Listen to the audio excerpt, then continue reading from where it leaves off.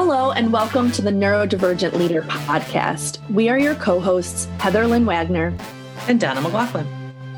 We believe that everyone deserves access to opportunities for leadership development and personal growth.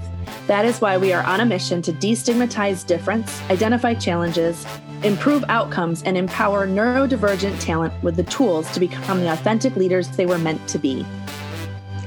We want to provide a safe space for the open-minded exploration and celebration of neurodiverse minds. We will spotlight the narratives of neurodivergent leaders, advocates, and experts, and share our own stories about educating, raising, and loving neurodivergent children. We will dive deep to reveal the challenges of being neurodivergent in a neurotypical world and discover the power of shifting from a negative viewpoint that focuses on deficits and brokenness to a more compassionate paradigm that promotes strength, acceptance, and access. We will challenge your concepts about leadership and who or what makes a great leader. We will lean into the discovery of who we are and who we aren't, so that we can commit to our truth and become the best version of ourselves we can be.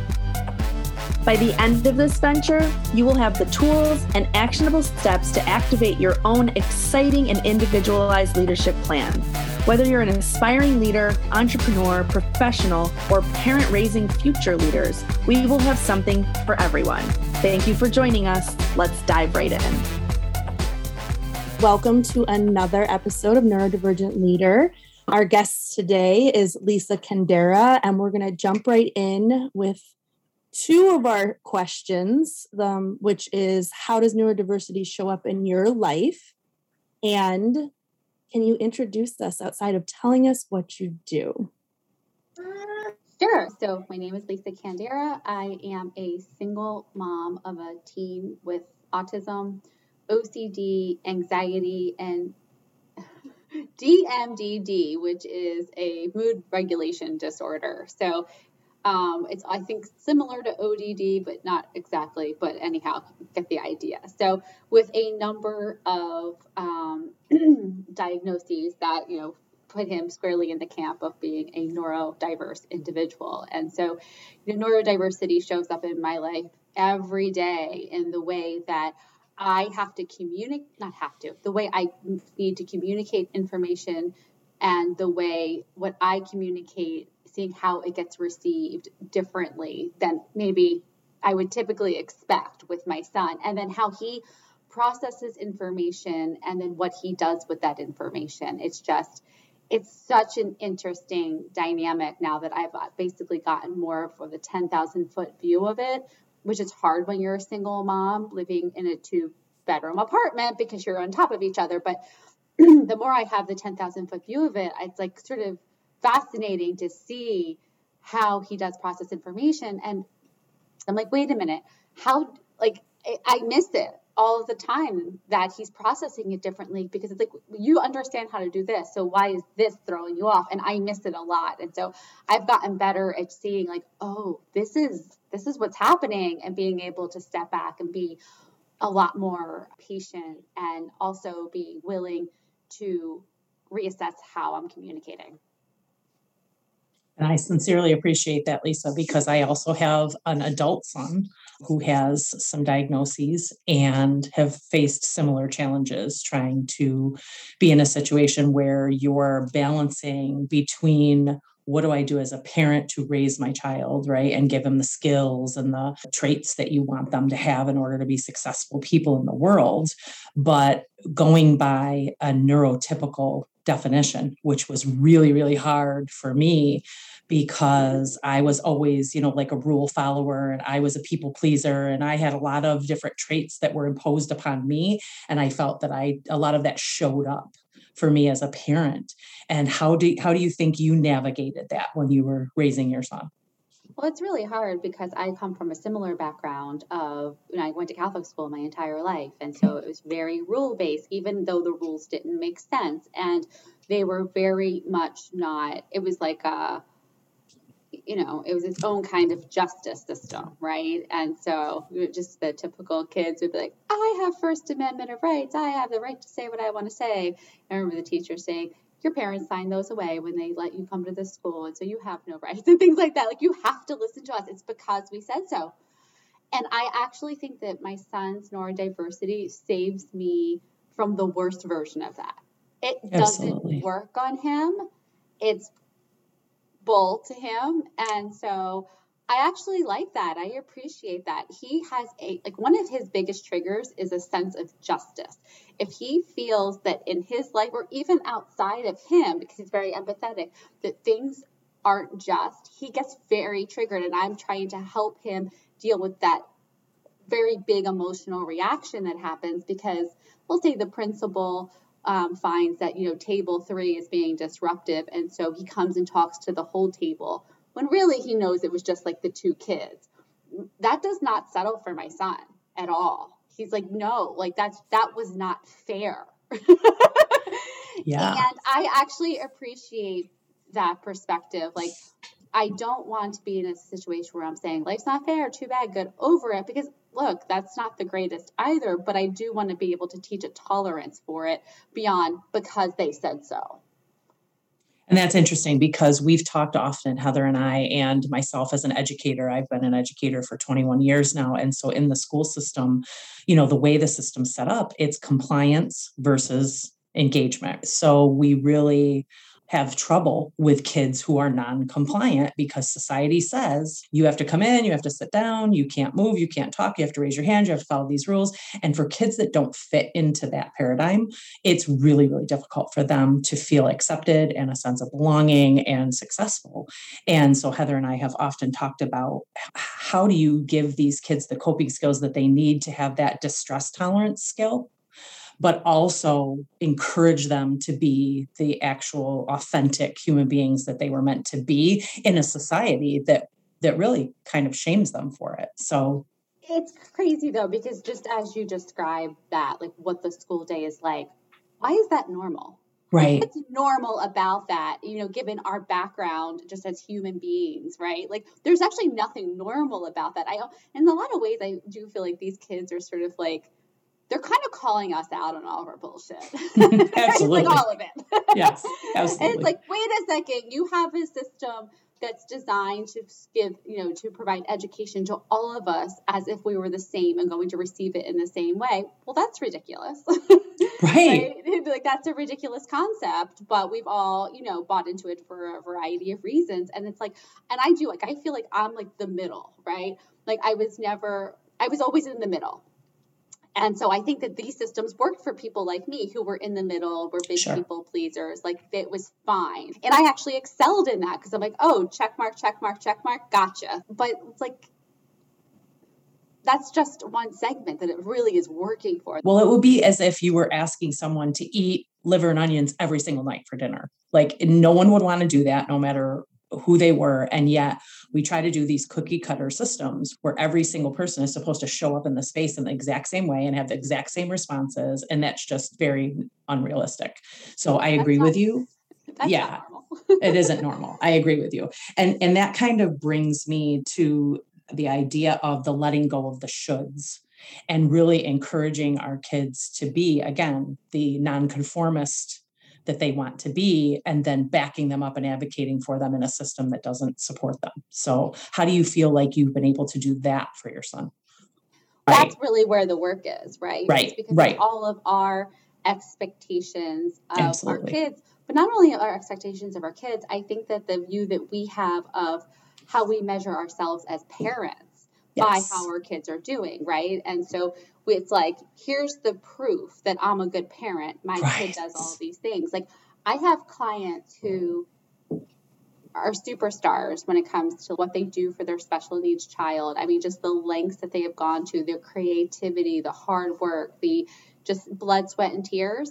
And they will say to me, I'm a good parent. Look at my neurotypical kid and how well she's doing.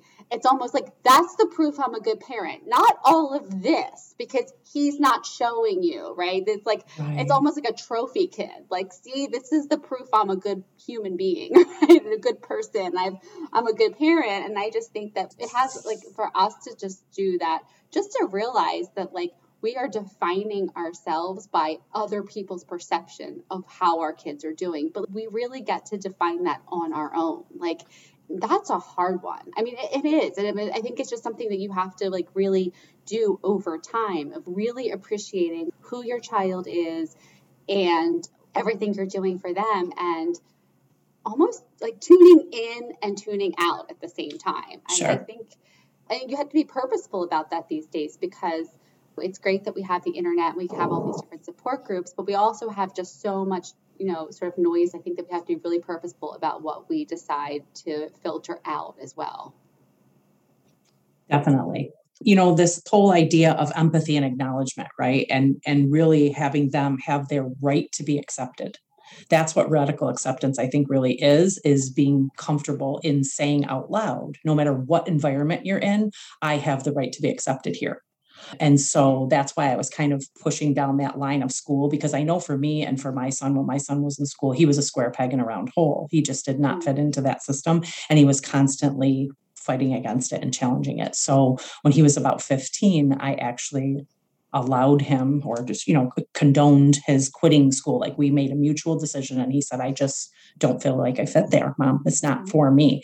And I said, great, I'm totally supportive of that. And of course, my family went crazy. Everybody thought I was not doing a good job as a parent, because they were like, what are you going to do? What's he going to do? What are you going to do with him?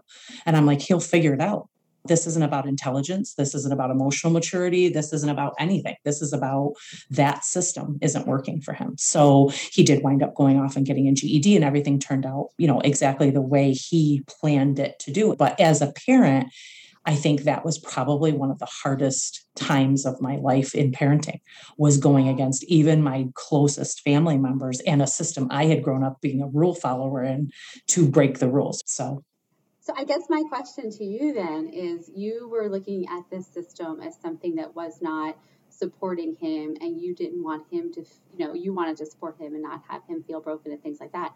Were you able to do that for yourself as you were getting the backlash from your family? Absolutely not. There were very limited support systems available for me. I mean, I did go to therapy, and I did have some family members that I could reach out to and actually, kind of vent, and some friends. But ultimately, there was really nobody who could understand what I was going through, because they weren't raising a neurodivergent child. They weren't experiencing the same things that I was. And at that time, I think there was a lot of shame for me around reaching out to a group for mothers who had kids like that. And I wasn't even sure if it existed. I think it was just ignorance on top of fear, on top of just trying to survive, like keep my head above water in the moment. And I think we tend to isolate too sometimes as parents, because we're like, you know what, if I just stay in my little box and nobody knows what I'm doing, but I can handle it and I can keep it all together. And, and that's kind of what I did. And it was not the easiest time, for sure. But, that's, I think, what part of what impassioned me to do this now with Heather is I really want to create systems and opportunities and safe spaces and communities for people who are going through this, because it was the toughest thing in the world to survive alone. And when you're not alone and there are other people going through it, it just makes it all more bearable. Well, and the thing, when my son initially got a diagnosis, the neuropsychologist sat down and was basically gave me this projection of what his life was going to look like, and basically never going to have normal relationships. It's never going to be okay. So just accept it now. And I was like, you don't know me, lady. My kid's literally 2 years old. You have no idea what his future is going to be like. Whereas my husband actually accepted that information and kind of broke down. And we had two very different responses. But as a result, I pushed all of the resources away from me, because I was like, I'm not accepting that version of what you're predicting, like the medical profession is predicting my child's life is going to be. And it was a little bit at the cost of me being fully supported, or even opening my mind and my eyes, even the neurodiversity movement, or this whole other conversation of social disability versus medical disability. So it took me a longer time. And I think part of me was just it was my control reaction and my need to feel safe reaction. So acceptance for me took years. And what I had to come to accept was that there was actually nothing wrong with my child. It was the systems and what I was told it was supposed to look like that I had to accept was wrong for us. and step into what we decided was best for us and our child. Well, and I love that you brought up how did we feel as the parent, because I do think that it's not just us thinking that our kids are broken. It's us thinking that we're broken as a parent. I did something wrong. I should have done this. All those wouldas, couldas, shouldas, that fear, that shame, that guilt around being in that circumstance. How did you manage that, Lisa?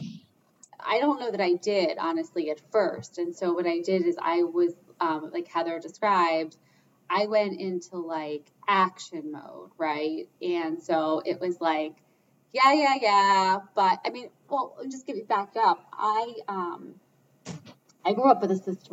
My sister is neurodiverse, and if she was diagnosed today, it would have been autism, but it wasn't back then. But I was like, I got this. Like I saw what my parents did with having, in a different time with a lot less resources. Like I am going to research my way, not out of autism, but just to the best stuff. Like I'm going to do all of the things. And so I was just very much in action mode. I think that's the control piece and how I was sort of processing it. I don't know that I ever really did. And then what happened is there was a stretch of time where, people knew Ben was autistic, but they would see him and they'd be like, oh, like I hardly even know it. And that kind of thing. And I was like, okay, like, and he was very seemingly typical in a lot of ways. And so when these most recent things happened with his severe uptick in anxiety and hospitalization,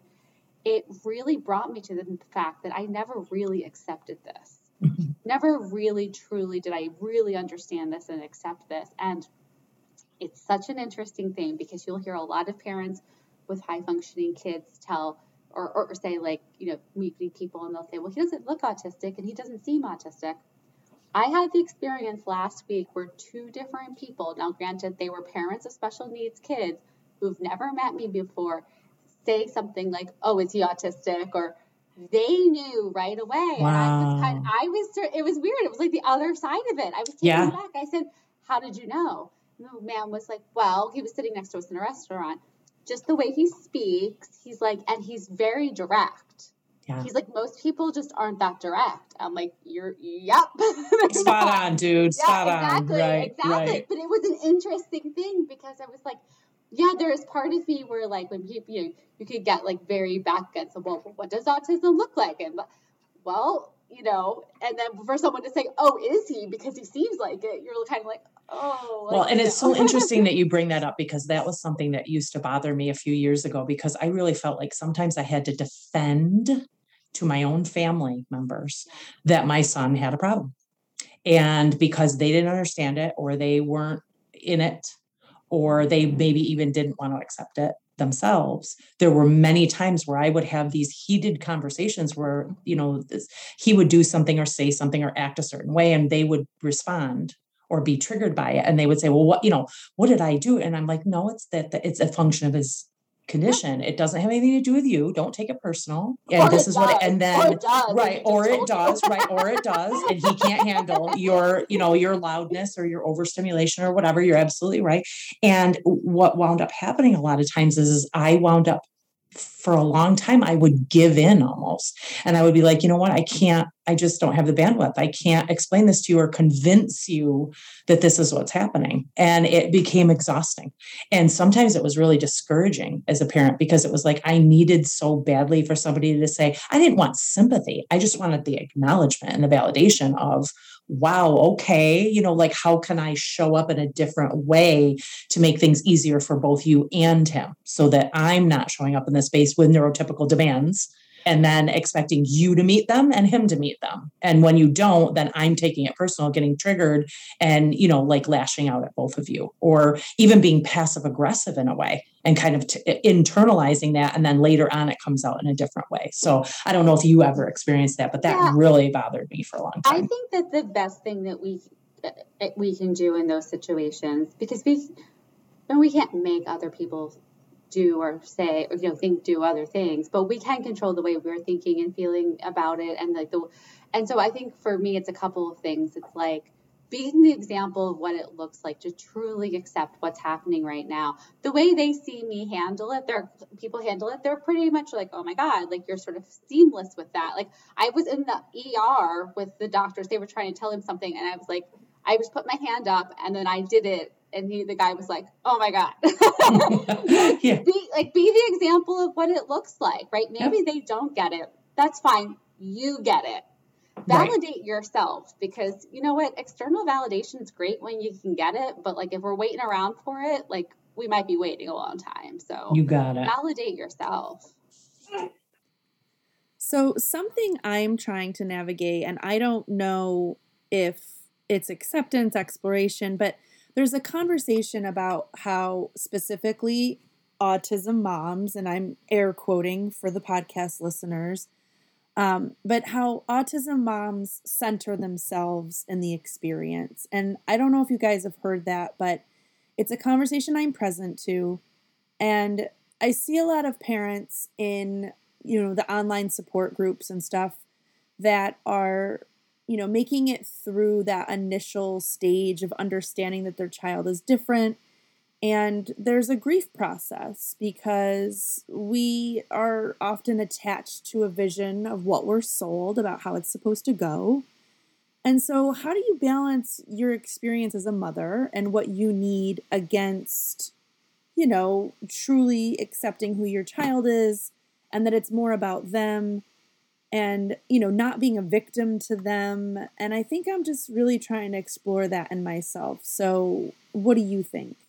Well, I think that in some ways it is more about you. How your acceptance is more about you, right? In the terms of like, I think we ignore ourselves, in this a lot. And I've been in those groups. And I know that people, they're going through a lot. They're just sort of trying to like figure it out. And I think that that's like a perfectly normal stage of it. I think that we are at the center of it. We are at the center of our experience of parenting a child with special needs in a world that's not made for them and doesn't have supports for us. So we are at the center of that. And look, I'm sure there are examples that you could bring up that I'd be like, oh my God, I would never do that. Or I don't think that's the best idea. But at the heart of it, I think that we're not better off for shutting up. We're just not. And, if there are these online forums where we can just sort of throw up the ugly that's happening, that's benefiting people. Like I see so many of those where the people will say their thing and they'll get like hundreds of comments back and you'll never see the person comment back again, because I'm thinking that in my mind, they just needed to throw that up in the moment and then they might have just walked away from it. Right? Absolutely. Yeah. You just needed to emotionally vomit in the moment because, you have nowhere else to dump that in a safe space. So I agree with you. I think people really want to have opportunities to talk about their experience and tell their story. And it's interesting because what we just said about like you was going to vomit it out, you get it out and you move on, kind of like the tantrum kid probably does that too, right? I mean? Like, that's one of the most fascinating things I think I've seen in terms of this experience is how much my son and I mirror one another. For instance, like this morning he started, before he had to go, with an uptick in his perseverations and his anxiety. And my mind went to very black and white thinking, right? Very rigid thinking. Like, oh my God, it's going to be either a great day or a horrible day. And it's like, wait a second, like that kind of thing. I started perseverating over his perseverations, right? And so it's like you get to see all of these ways that you really do. We do the same things that our kids are doing, right? I mean, I am only speaking to this as like I was a first-time mother, and this was just all new to me to begin with. So it's like you're still like growing into this new version of yourself, and then you have this other piece of information. It's a lot to deal with, and so the fact that we don't deal with all of it is probably the right way, because we probably wouldn't maybe get out of bed. It depends on where you are, but like there's no right or wrong way. But I go into this, and then my coaching is like when I really think about some of the things that we feel guilt and shame for, I think that we've bought into this glorification of motherhood as like, because you gave birth to a human being, you were like whimsically endowed with this clairvoyance. Yes. You know when things are wrong and then have the ability to fix it. Like, No, that's just Well, false. and as a co-Catholic person that grew up, went to Catholic school, that's the Virgin Mary syndrome, right? It's like, okay, you're going to create this perfect human because you're the Virgin Mary and you birthed this child. And now it's totally your responsibility to make them be the most perfect, thing on the planet. And it just is not in existence, right? She let him hang out with hookers. I mean, She did. She did. She did. Well, and you brought something up I would like to talk about because, you kind of specialize in this. So if I understand it, you were just saying that your son, his anxiety and perseveration started to show up this morning, which kind of activated your nervous system. And so you started perseverating. And so Donna and I started a conversation last week that we're kind of threading through the next few guests, which is understanding the biology of our children's behavior and what co-regulation and down-regulation is. And so I believe you teach parents how to handle their children when they're having meltdowns or their sensory needs show up. So I'd love to hear your perspective on how we as moms and dads can manage that. Sure. So what I actually teach is how we manage ourselves during these time periods. And so just to give back up, when my son was really acute last year and things were very heightened in our household, my question to my, to therapist, to my coaches was like, what do I do? What do I do? How do I do this? And so backing up, 10,000 feet now that I'm not in it, it's the system that I designed is like, it doesn't happen in the moment. Like, you're not going to figure it out in the moment. Just think of like your child, typical or not, definitely for neurotypical kids, where you're going to take them out for an event. You preview it to them, you have the schedule, you have all the stuff that you need, right? Like the snacks, whatever, all this preparation that you do to ready them for, now this is what's going to happen and here's how it's going to go. We actually need to do that for ourselves, right? Emotionally, mentally, and physically. And so like for my son this morning, I knew like last night what was going on with him. I knew the anxiety was coming. I hired a sitter to literally sit in my living room for 2 hours with him while I was just in my room, kind of relaxing, doing my own thing. Like, right? Because I know I have the weekend now with him. And so It's like, you know what I mean? So those like before things, reminding myself of like, okay, like, just sort of like how this usually goes, how this sometimes goes and how I can handle it. So it's like that before of like accepting like, this might happen. It's okay. Not resisting it, like not fighting against it, but also preparing myself. Like, okay, how am I going to be, how do I want to think and feel when he does the thing? So like, and this morning I was just kind of like, all right, we got this. Like, I have like different, like, sort of checkpoints in our day where I can, check in with him to be like, do I need to like end it? Maybe we're not going, I don't know if we're going apple picking today. That's the plan, but we're going to see. And I've gotten past that. Like, we have plans. It has to be like this. And so that's just that preparing myself. In the moment, I walked out. And so one point, because he was fine, but I walked out. I just like walked around the block, like just to, because what I used to do before is try to fix it in the moment. When we were perseverating over, let's solve the problem. I've walked away from that because the problem isn't what he's perseverating over. It's the fact that his brain is looping. And so you solve problem A, it goes to problem B. And so what I've learned too is to not get into the weeds, to stay like a little bit higher above it, watch what's happening and be able to redirect him, but also redirect myself. So when I go into the, I don't know if this, I don't know if that, it's like, it's okay. We don't know, but it's okay. Like just trying to like bring myself back. And a lot of that is like pausing, breathing, slowing it down, because as you slow down what's happening internally, you're telling your body that you're safe, right? Like you don't have to like, send in the troops, so to speak, right? You don't have to up the adrenaline and the cortisol. We're not about to fight the tiger. Like, we're good.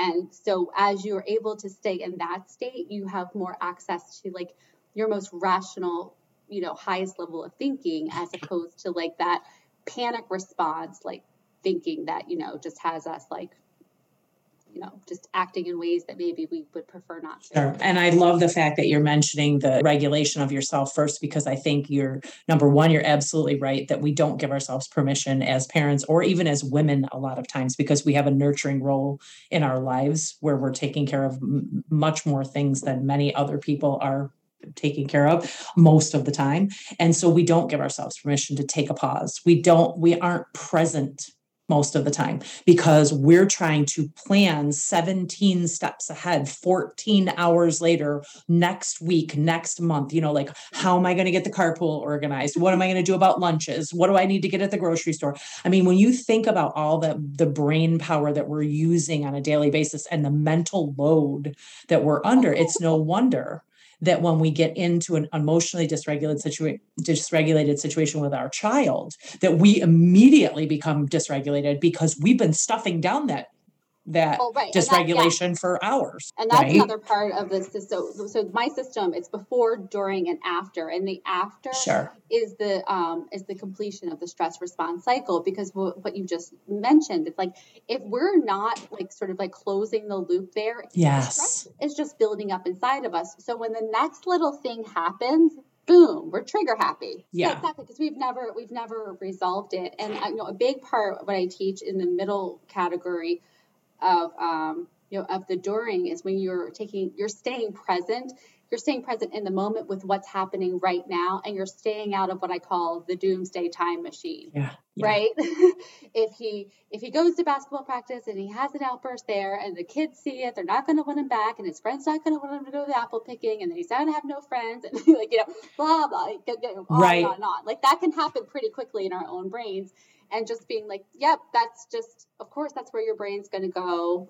It's okay, acknowledging it, but then redirecting it, almost like you would, a toddler in Target who wants to go down, I want to go down that aisle. Nope, we're not going down that aisle. Nope, sure, right. Redirect, right. Well, that catastrophic thinking is really easy to get into too. When you're thinking in your survival brain, it's very simple that you get out of control very quickly, and it goes right to negativity. And then you are projecting, oh my God, this is never going to end. Are you ever going to be able to go to the grocery store with me and not throw a tantrum? You completely go into panic mode. So I agree with you. It's definitely something you need to practice.